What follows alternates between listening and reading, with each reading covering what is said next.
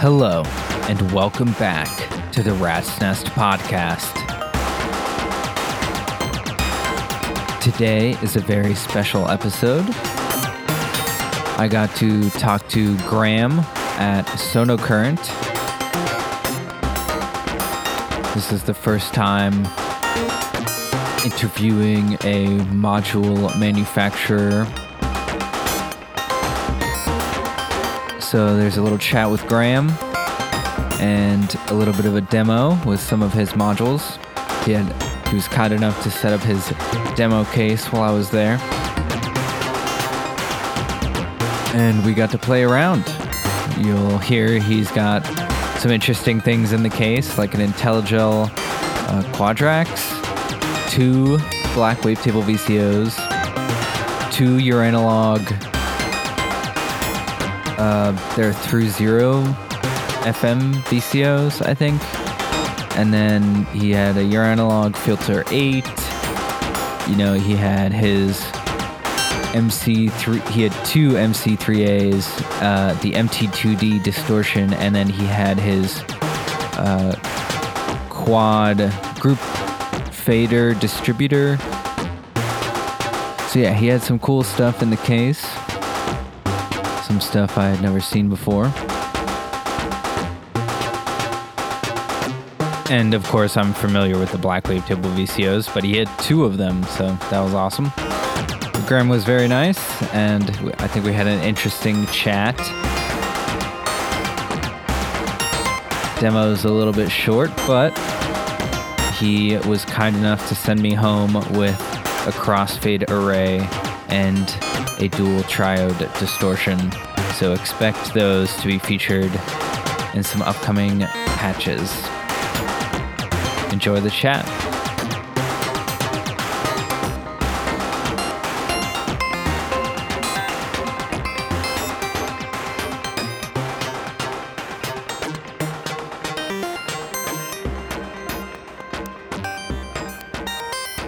So I guess just do you have like an intro or an about you and your company that you want to start off with? It's funny because now that you mention it, I should have a standard intro, but I don't. So we'll be casual. That's fine, yeah. Tell us. The first module came out in 2019, started working on in 2018, so about 3 years into this now. Cool. Longtime musician and synth, I don't know if enthusiast is the best word, hobbyist, whatever. The kind of person who makes patches all day and then doesn't actually make any songs. Spent quite a few years doing that. So at some point decided to make modules. Originally I was thinking I might just do it for myself, but as soon as you start looking at manufacturing things, you start to realize, well, if you're going to make one, you should make more. Right, might as well make more. Yeah. There's not a whole lot of point in just making like 2 of something. And so, like I said, about 3 years ago, I started, and first module was the tube distortion that came out in 2019 at Super Booth. And then a little bit of a slowdown last year, with everything going on. Right, yeah, COVID. Had things I thought were going to come out last year and didn't, partly because of COVID, partly because I just, in growing something from scratch, there are things you realize you can be doing better, and you're like, okay, well, I don't want to release something and then like release Mark II of it next year. So right, yeah, it's let's just backtrack a little bit, fix that, tweak that, move on, and release it when it's ready. Especially when the whole coronavirus business happened, it was an impediment, but in some ways it was also like, well, while everything is jammed up, now's the time to also put some other things in place. Right, kind of a blessing in disguise a little bit. In a way. Yeah, it's like, okay, the big trade shows aren't happening, so there's that pressure is taken off. Not thinking, oh, well, I really need to release this thing next month. Right. So bringing these up to now, I now have 3 new modules that, well, 2.5 because one's an expander. A macro controller and group fader that has an expander which adds mutes and offsets to the channels, and then the crossfade array that few people have out now, that been a few demos and so forth trickling out. Yes. I am embarrassingly slow at doing my own demos, but they are in the works. I think it's cool to have other artists do demos because then you get to see different perspectives on how to use the same thing. Yes. And that to me is something that's both practical but also philosophical. Is like the real interest in building these things is often seeing what someone else does with it, as opposed to just like, okay, well, I made that thing I always wanted and I'm doing that thing I thought I would do with it. Right.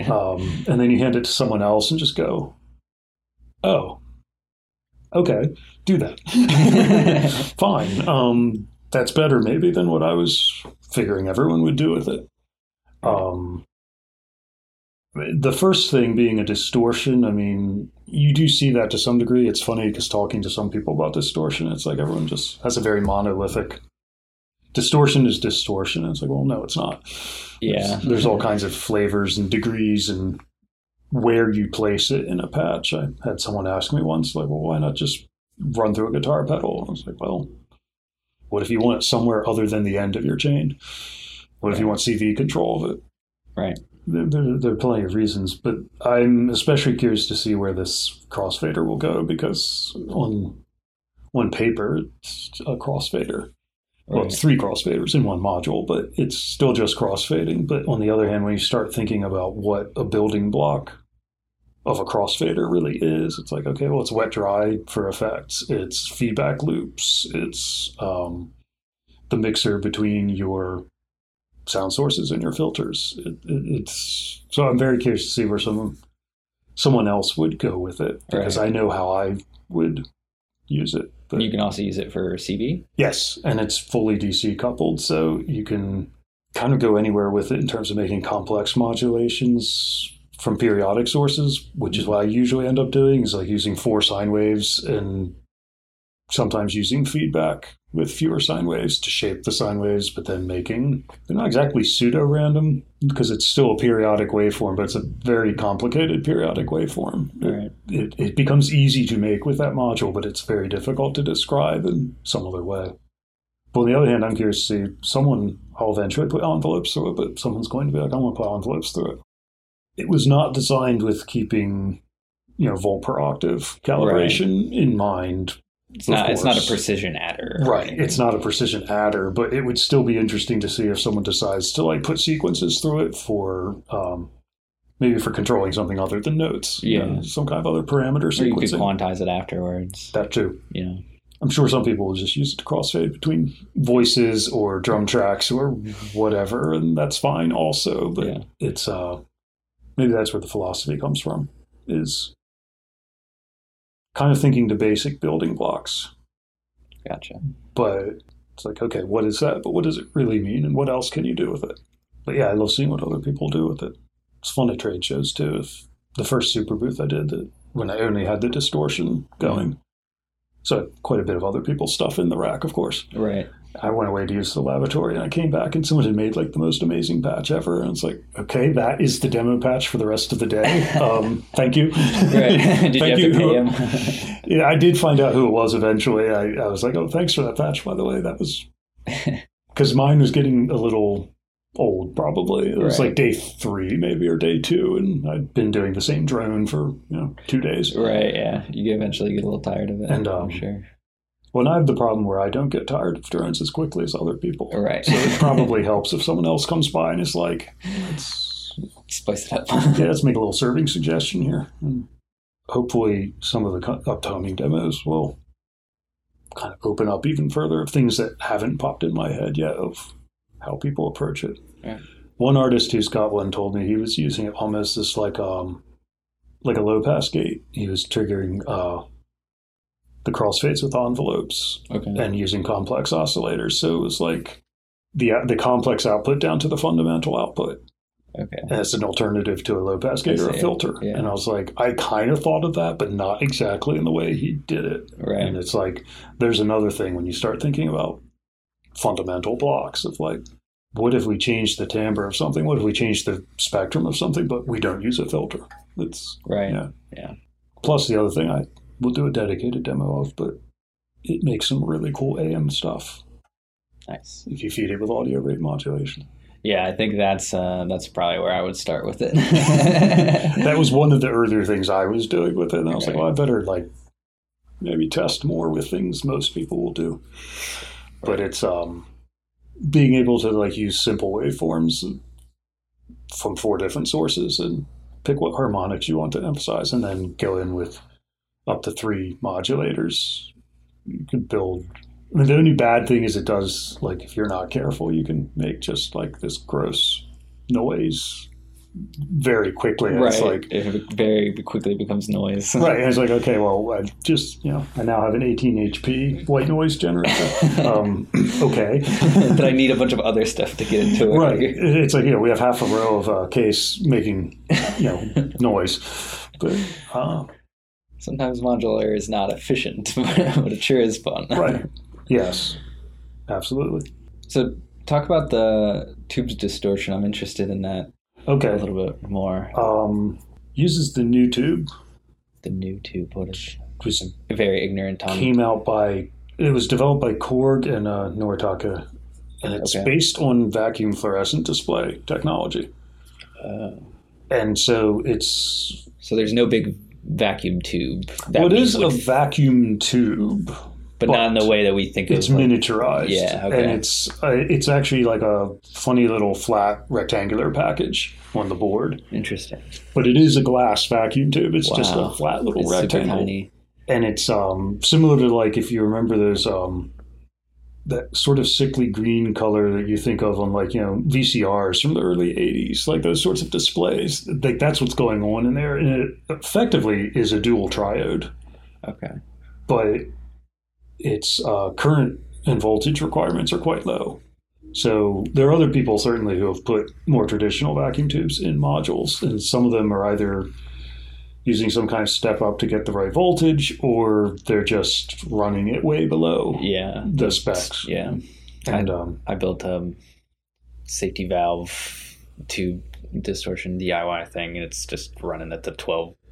Right. It's just super voltage stocked, which sounds pretty cool, honestly. But yeah, I had no idea that was a thing. Tiny little vacuum. Yeah. So the voltage, on the spec sheet, the voltage range for the supply is, I think, 5 to 24, if I remember correctly. So nowhere near what a lot of older tubes would be. Like hundreds of volts. Right. Yeah. There's no 300 volt supply hiding in there. Which is convenient. Yeah, and the current draw is also quite low then. So it fits very neatly within Eurorack power, so you're not really starving it. There's a bit of inrush current still, but it's nothing like other tubes. Like the max that I think I've ever measured off of one of those modules is about 200 milliamps on the positive bus. So it's not extreme. Right. Because I know some of the other tube things out there, take close to like an amp on startup. Now, that being said, I did put a switch on it so that you could cut the voltage to, I didn't go all the way down to 5, but take it down to 6 volts. So it supplies either the standard 12 that's just from the power bus in your rack, or cut it to 6 if you want to starve it a little bit and get a little more hiss and crunch. And it's almost more of a fuzz type distortion at that point. Okay. And it's cleaner at the 12. Right. I toyed around with whether I should have like a 24 option and take it up to the max, but I don't think that would have really been that meaningful above what the 12 can do. So it's a case of where sometimes you have to not put an option in for the sake of clarity. There's definitely a lot of decision making, I imagine. Yes. Can you speak about maybe one of the toughest design decisions you've had to make? I guess that was one example. That one honestly wasn't that tough. Okay. Well, one of the other things with that module, and I should mention whenever I mention the design of the tube distortion, that I got considerable help from Eric Schlappe Engineering on that module. Yes. I had wanted to have CV control of the tube bias. I thought that would be really complicated because I was still learning a lot of the background technical stuff, coming at it from a musician and artist point of view, and knowing just enough of the technical stuff to know that I should have someone helping me. And then one day he suggested that and was like, it would be real easy to like have CV control the bias. I'm like, would it now? Because I didn't ask, because I figured that would be hard, like really hard. And he's like, nope, not at all. I was like, okay, yes, let's do it. So that's another one that, like, sometimes you talk yourself out of something that you shouldn't have. Right. And then it's nice to have someone be like, no, do that. Yeah, Eric saved the day. Yes. So that feature, like, was something I thought of and dismissed, but then realized, oh, no, we can have that. That's always nice, yeah. Also, there's an affirmation there because it's like, oh, someone else would use that. That's maybe where things get tricky, is when you have something that you really like, but then you have to ask yourself, how many other people would really do that? Right. And that's maybe part of the original, like, should this module even exist? Internal conversation. Right, yeah. It's like, I'm sure. I want this, but am I the only person on the planet who would actually use it? You know, right. If it passes that test, then you get into the smaller decisions of, okay, well, how do we, for the tube distortion, what's the plate voltage? Okay, well, let's have 2. That's probably enough. Like, in the testing, I think having anything between the 6 and the 12 would have not been meaningful. Like, it would have been so subtle that in the context of a synth patch, it would not have been meaningful, really. Makes sense. You can get enough crunch out of the 12 volt that overlaps with the lower settings of the 6 that there's no reason to say put like a 9 volt or, superfluous. I put a lot of effort into the UI and the physical ergonomics and the visual aspect of the panel. I want it to be something that becomes second nature to the artist. So after you spend a short amount of time with it, like, you just can feel with it where everything is on the panel, and things should hopefully feel like they're in the right place relative to signal flow and workflow. Okay, well, what's the first thing I want to adjust on that module? Right. It's probably near the top, but it might be a small knob that you set once when you're setting up your patch, and then you probably don't come back to it much. So that's fine. Bigger knobs go to primary things that you're going to tweak in performance, that kind of idea. And so I also have done, I'd say, a fair bit in the beginning of testing with people on, like, either prototype modules or mock-ups of modules that haven't actually been really prototyped yet, but it's like a faceplate with knobs on it that is like, if I were to make this module, it might look something like this, subject to whether the circuit actually would be that. That's interesting because there's always some outlier who's like, I don't like where that is. It's like, I don't like where that control is. And then so that can be tricky too. Right. You have to sit there and think, okay, well, is that really an outlier, or were the other 3 people who liked it the outliers? And is it just you? Right. So that can get into second guessing, but I haven't had too much of that. Right. I'd say the hard thing is taking out features, because personally I would love to have something that has every feature you could imagine on it, right? Even if you don't need it. Somehow it's reassuring that it's there. Yeah. That leads to a crowded panel or big panels. Yeah, right, that too. Which I'm not. I'd rather have a large panel than a crowded panel. Yeah, I think I would agree. It's just Eurorack's all about that miniaturization sometimes, which is, it definitely comes at the expense of performability. Right. And I see people with these systems that are like all under 4 HP for each module, and it's not my cup of tea, but it is kind of interesting that, someone gets a full performance setup out of like a 60 HP, little skiff that it's like, okay, that is impressive, because that's just not the way my brain always works. Yeah. And like these modular at the mall events, I've seen some of the cases that are like much smaller than what I would use, and it's like that's an entire 20 to 30 minute performance in that case. It's worth remembering that. Yeah. You don't have to have the wall of synths. Yeah, doesn't need to be a spaceship. Right. For me, the spaceship's oddly comforting, but it's just the way I think. There's something about ignoring that knob that somehow feels important, as opposed to that knob was never there because you don't touch it. So, gotcha. Maybe that's getting back to the, like, what are difficult design decisions. That might be the thing, is how to not overcomplicate something. And then that gets into a judgment of, well, how do other people think? Right. What is overcomplicated to you may not be to someone else. Right. And some things that aren't overcomplicated to me, I tell someone else and I can quickly start to see, oh, Their eyes glaze over. yeah, you start to see the glassy eyes, and you're like, oh, yeah, just, do what you want with it. Yeah. Correct me if I'm wrong, you were a graphic designer? Initially, like in way back in undergraduate, I got a degree in graphic design, yes. Okay. This was pre-World Wide Web, so All right. only by a little bit, mind you. But so yeah, I trained as a print designer. Okay. And has that helped in any way in designing the panels, you think? It's probably ingrained in me. It's funny because at some point as a graphic designer, I found out that this thing called industrial design existed that no one had told me about. I love that. And I was, you have that moment where you're like, oh, if I'd known this when I was 17 or 18, then I might have asked more questions about it. And yeah. So I'm somewhere between the industrial designer who never was, and now kind of is. Yeah, and almost is by default. And on a commercial scale, a not terribly successful graphic designer, but on the other hand, it's like, well, I kind of got away from music for a while in the late 90s because I thought, well, I should focus on design and visual art and photography and things I was doing at the time. And I now say to anyone is, oh, don't do that. Never stop doing something. I think focus is overrated sometimes. Okay. Because doing the other thing is what lends the focus to the first thing. Right.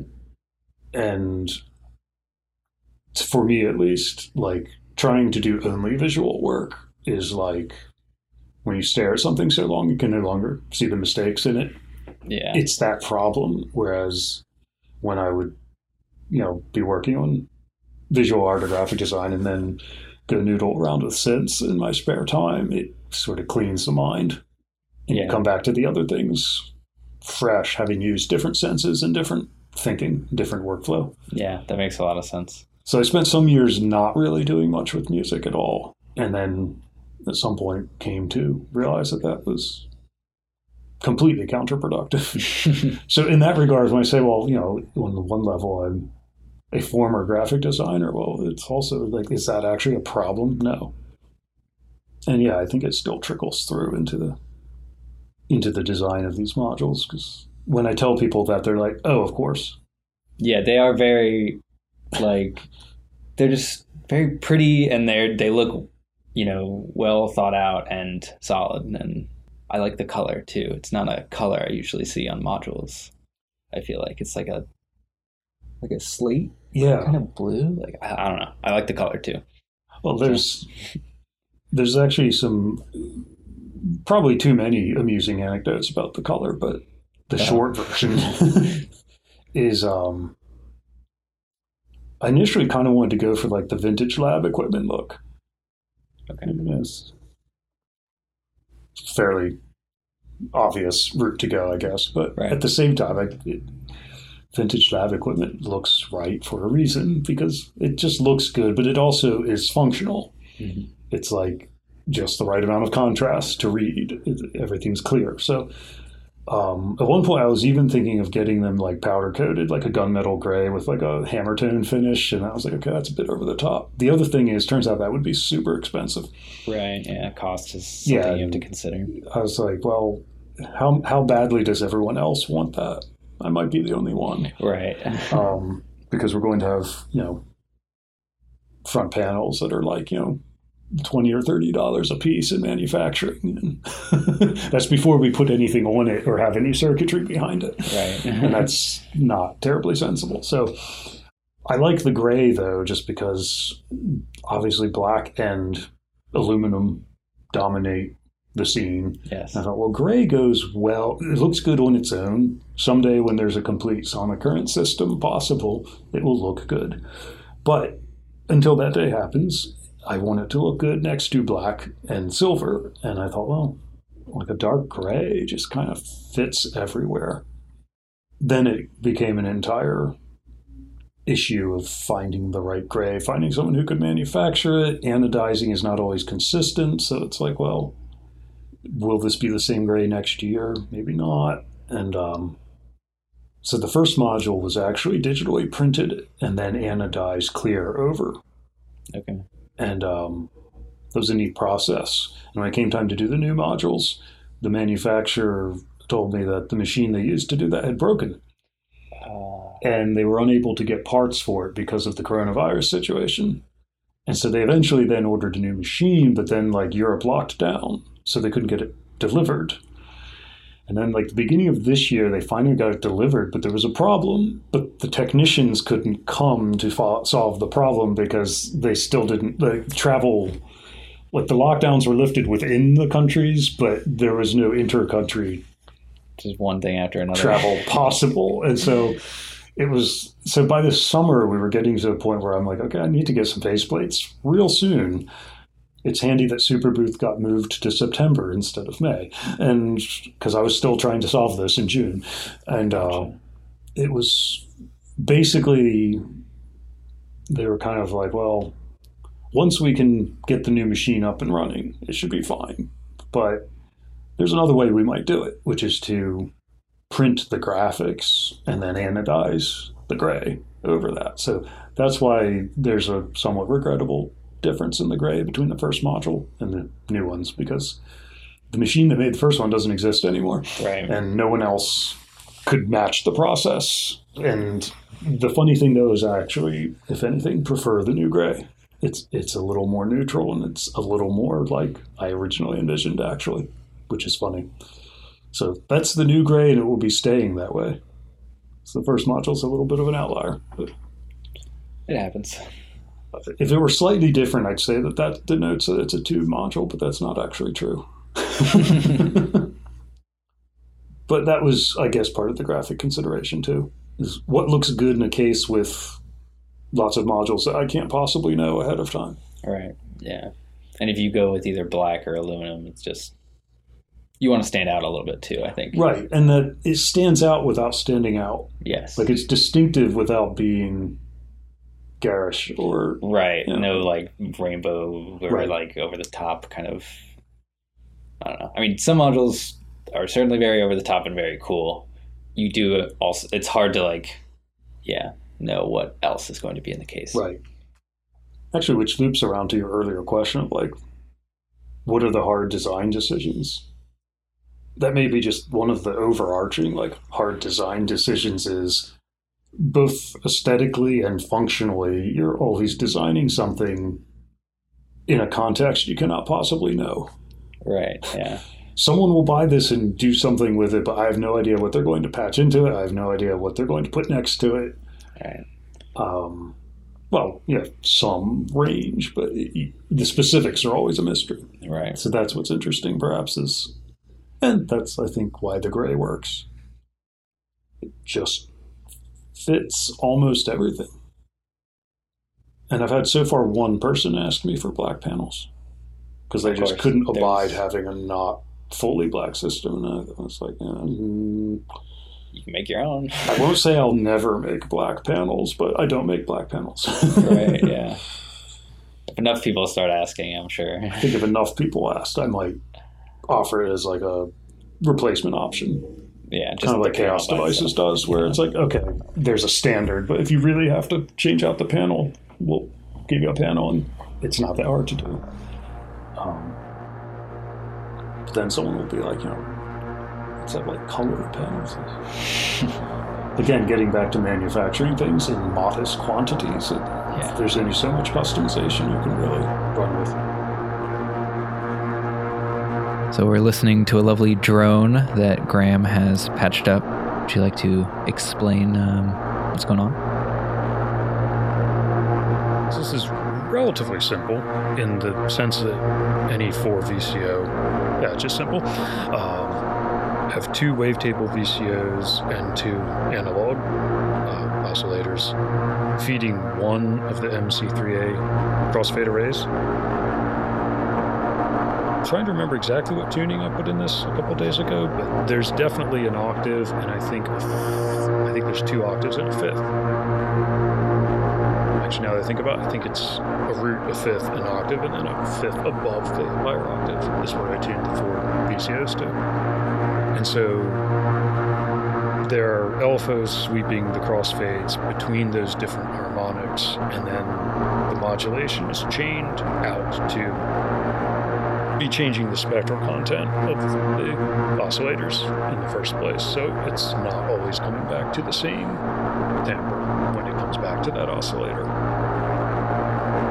And then it's going through a fairly light bit of distortion from the MT2D module, only one stage of that, and then just a little bit of a free pole filter, a bit of resonance going on into an external reverb. I think the first demo I did of this had no reverb, and I go back and forth between, like, does reverb sound good? And yes, and it's something that many people are going to use, especially for a drone, or do I want to do something dry and you're getting the raw sense of what's going on? But in this case, that's where we are. Is that this one? Can you hear it dry?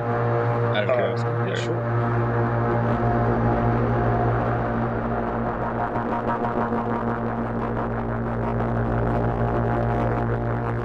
This is the part where I start fiddling with things.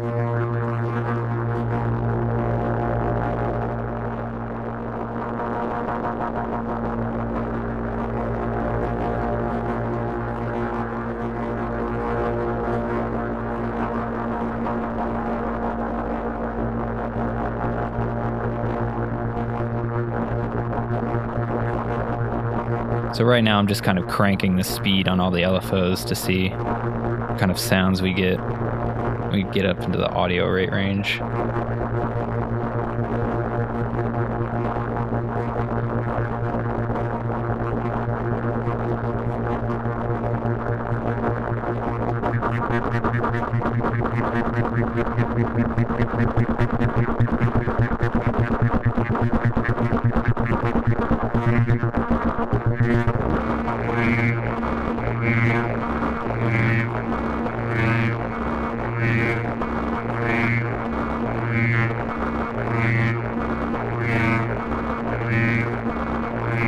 So the crossfade array is 3 crossfaders, like you said. You said they were normaled in a way, or? The first 2 crossfades are parallel. Each one handles a pair of inputs, and then the third crossfade is internally connected to the outputs of the first 2. So it's a branching structure. Gotcha. Or a funnel. Right. If you want to put it that way. And then you said we are getting some distortion from the MTD.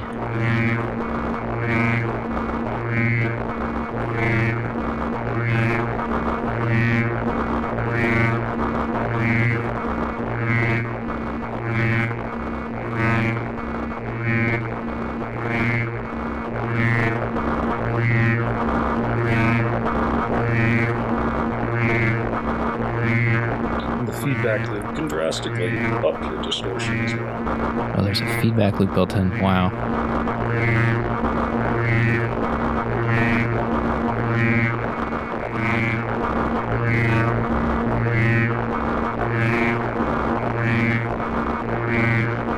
So I'll have to get a picture of this, but what you can't see is you can actually see the little tubes in there. He's got like a grate in the faceplate. You can see them kind of reacting to the audio, which is super cool. Cranked up the drive, messed around with the bias a little bit. Yeah, I think if it's okay with you, we'd like to patch something.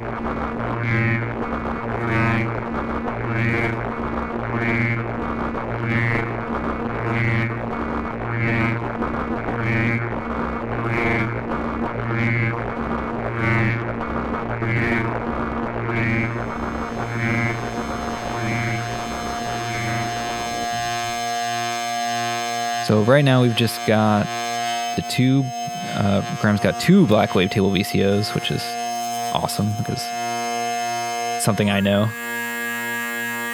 But I've got those hooked up to a crossfader, and I've got the sub from one of them doing the crossfading.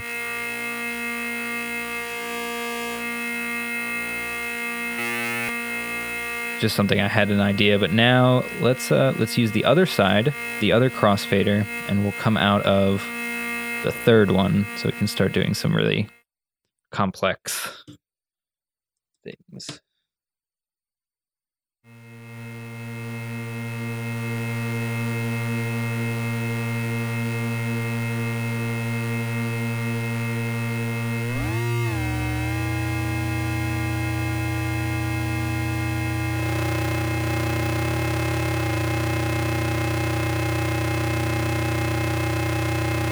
Yeah, the problem with using modules I've never used before is I don't know what knobs to turn.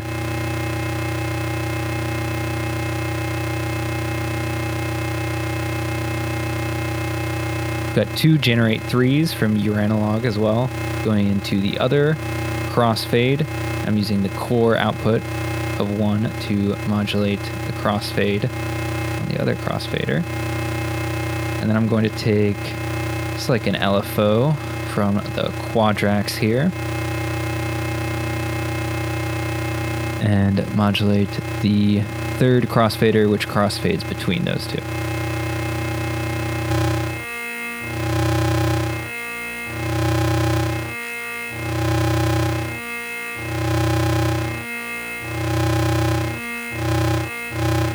And of course I have to try the audio rate.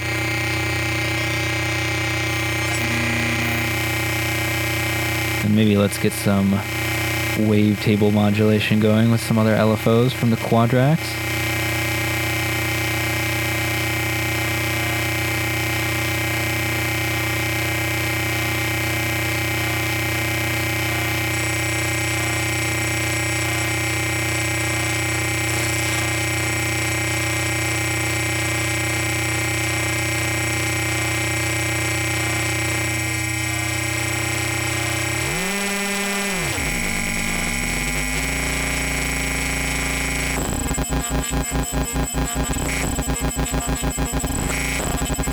Let's maybe modulate the speed of one of these LFOs.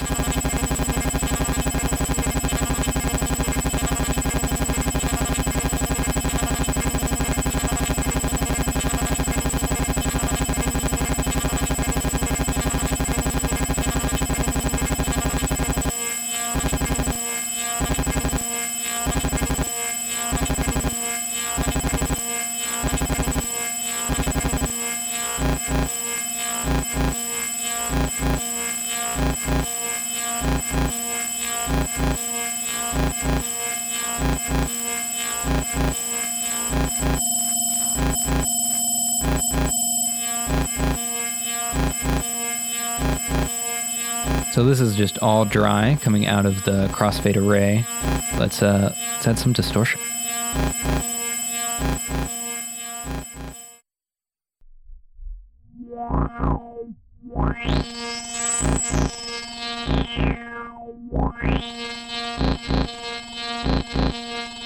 So a suggestion from Graham was to use the MT2D triode distortion, and because it's got 2 channels and they're normaled to each other, you can run them, in series or parallel. But what I'm doing is running into the first channel, out of the first channel into the filter, and then running the filter into the second channel. So we're kind of distorting before and after the filter. And just mess with some knobs for a little while.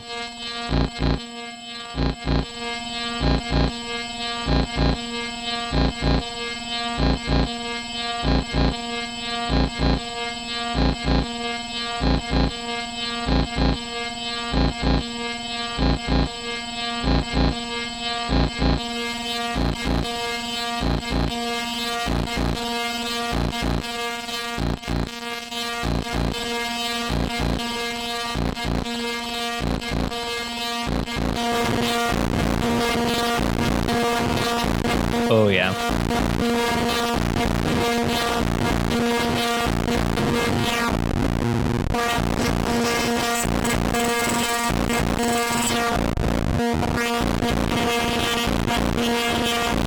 try maybe some FM modulation of the filter with another sub out from the other black wave WBCO.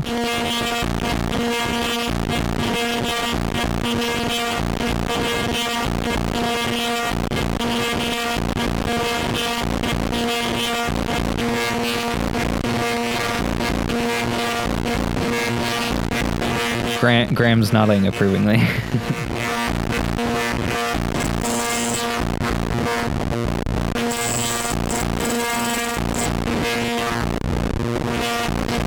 Yeah, that's super gritty, and I love it. I've got the bias cranked on the second channel. Drives are kind of in the middle. I've got the feedback all the way up on both channels. Which honestly, that adds a lot.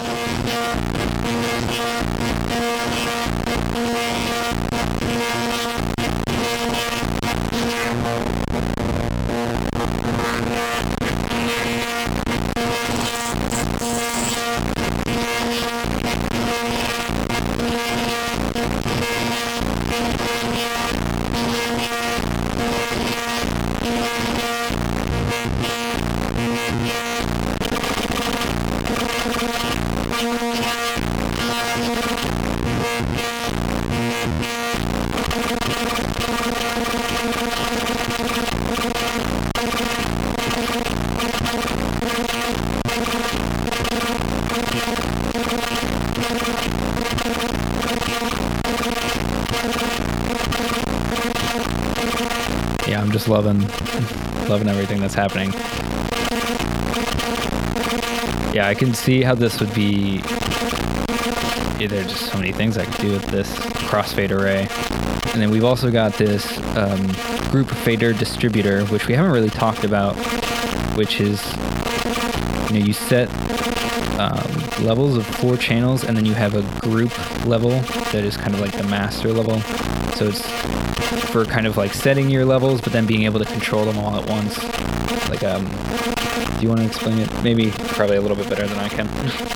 Well, that was a good start. It'd be like having a group VCA in a DAW or on a larger console. Instead of mixing your 4 channels, it keeps them just unified under one group control, which can be either CV controlled or manual controlled.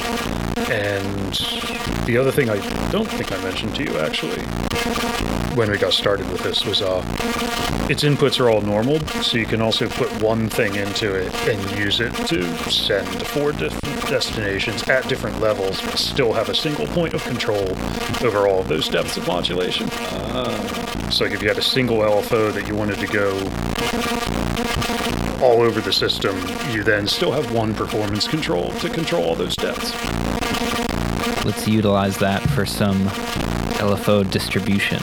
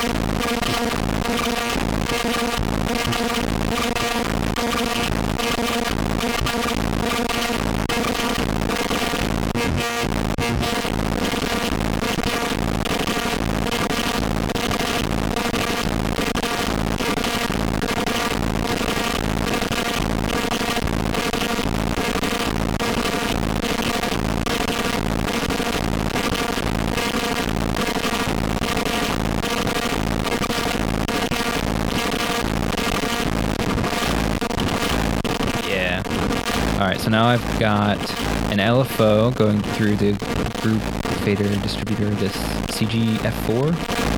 Is that how you said that?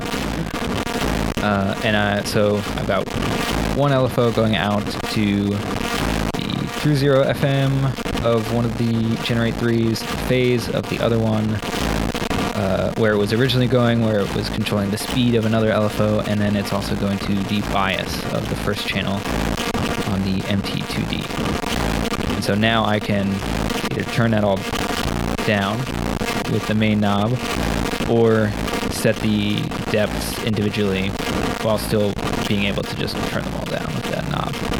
Which, yeah, I can also definitely see how this would be very useful in a performance setup.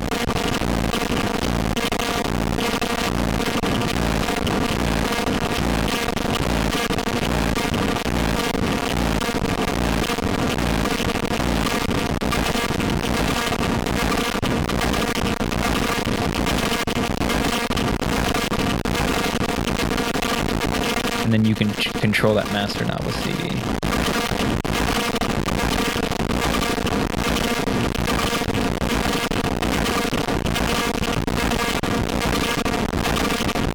It's cool, we're almost getting like weird rhythms here.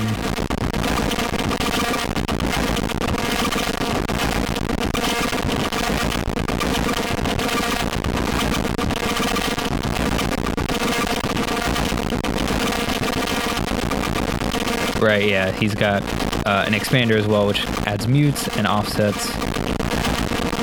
Mutes to all 4 channels, offsets to the first 2.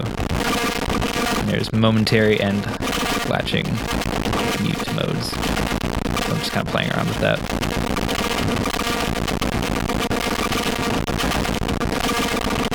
I really like modulating that bias, actually.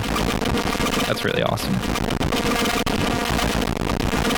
Oh, I guess I could have done some filter modulation as well. Let's actually use one of the functions of the crossfade array and take a CV out.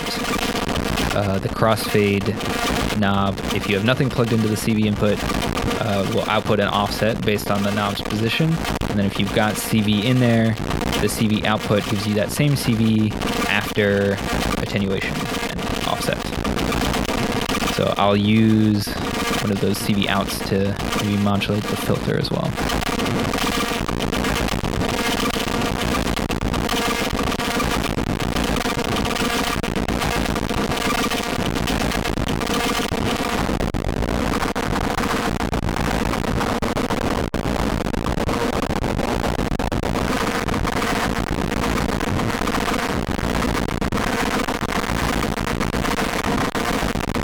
And we're actually running the distortion in the voltage stopped mode, so let's hear how it sounds at 12 volts.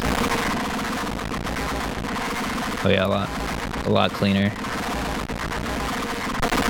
I'm a 6 volt kind of guy.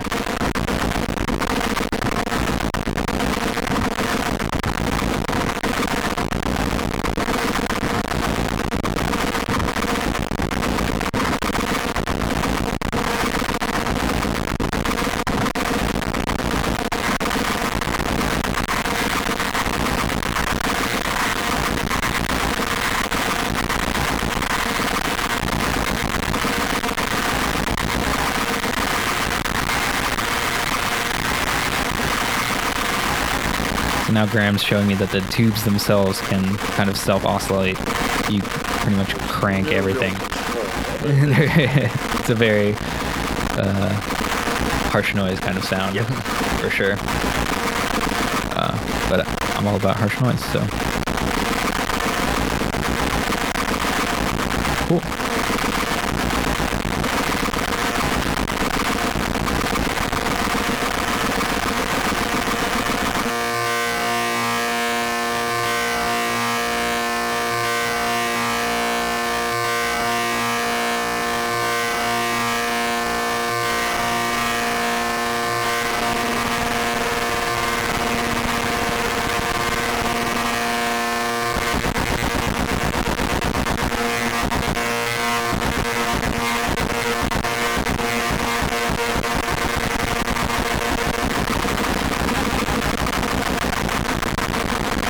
Beautiful. Try and hit that reverb again. All right. Well, Graham, thank you very much for letting me mess around with your little demo system. Thank you. I hope you've enjoyed this kind of demo patch, and definitely check out Sonocurrent on Instagram and, buy his modules. They're really, really awesome. Thanks to my patrons on Patreon. Shout out to Gray Series, David Johnson, and Patrick O'Brien. If you'd like bonus episodes or to have a say in what I patch on the podcast, or if you just want me to say your name, make you feel special, head on over to patreon.com/nullphi-infinity. That's NULLPHI infinity. Come back next week for more patching.